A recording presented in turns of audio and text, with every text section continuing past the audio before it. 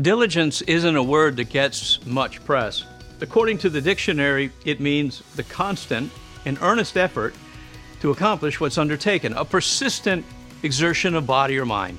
Hi, I'm Bob Buchanan, and this is Wisdom 828, where we're dedicated to stamping out spiritual malnutrition one episode at a time. Let's talk about the role of diligence in the Christian life. Who are you who are so wise? Now, if you're a human, and I'm assuming you are, you're familiar with times in your life when you start something with really super honest intentions, like working out regularly, getting in your 10,000 steps, or going on a diet in the new year.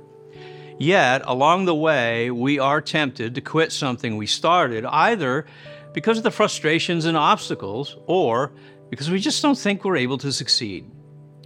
Now, Solomon has some wisdom for us about diligence in Proverbs for the Christian life. He said that diligence brings success because it brings so many other things that we need.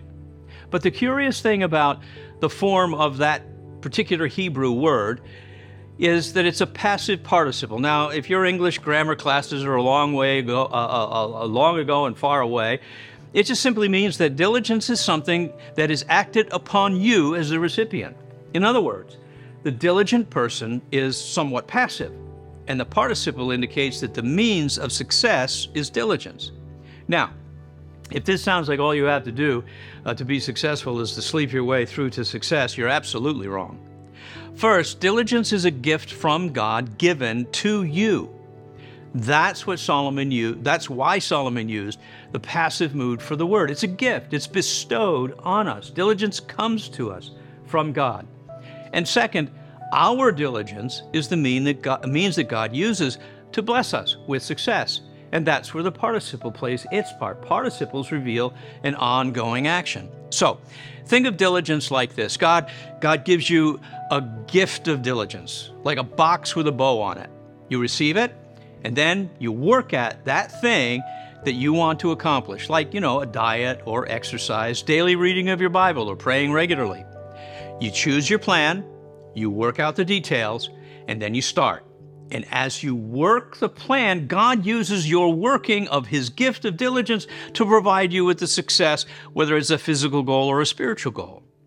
Now, Paul said something just like this in 1 Corinthians 15. He said, "By the grace of God, I am what I am, and His grace toward me was not in vain.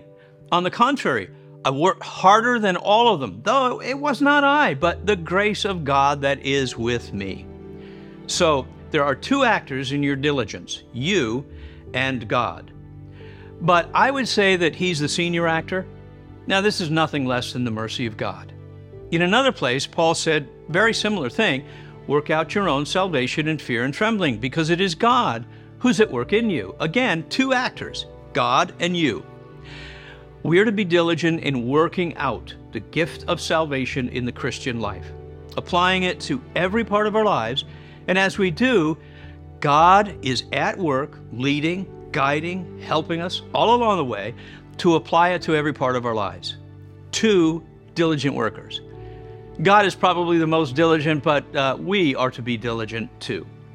So how could anyone fail with God working so diligently? His diligence motivates and empowers our own. According to Proverbs 12:5, Solomon said this, "The plans of the diligent lead surely to abundance, but everyone who is hasty comes only to poverty." The gift of diligence starts with God, who gives it as a means of supplying us with all the other things we need, like wisdom and prudence and grace.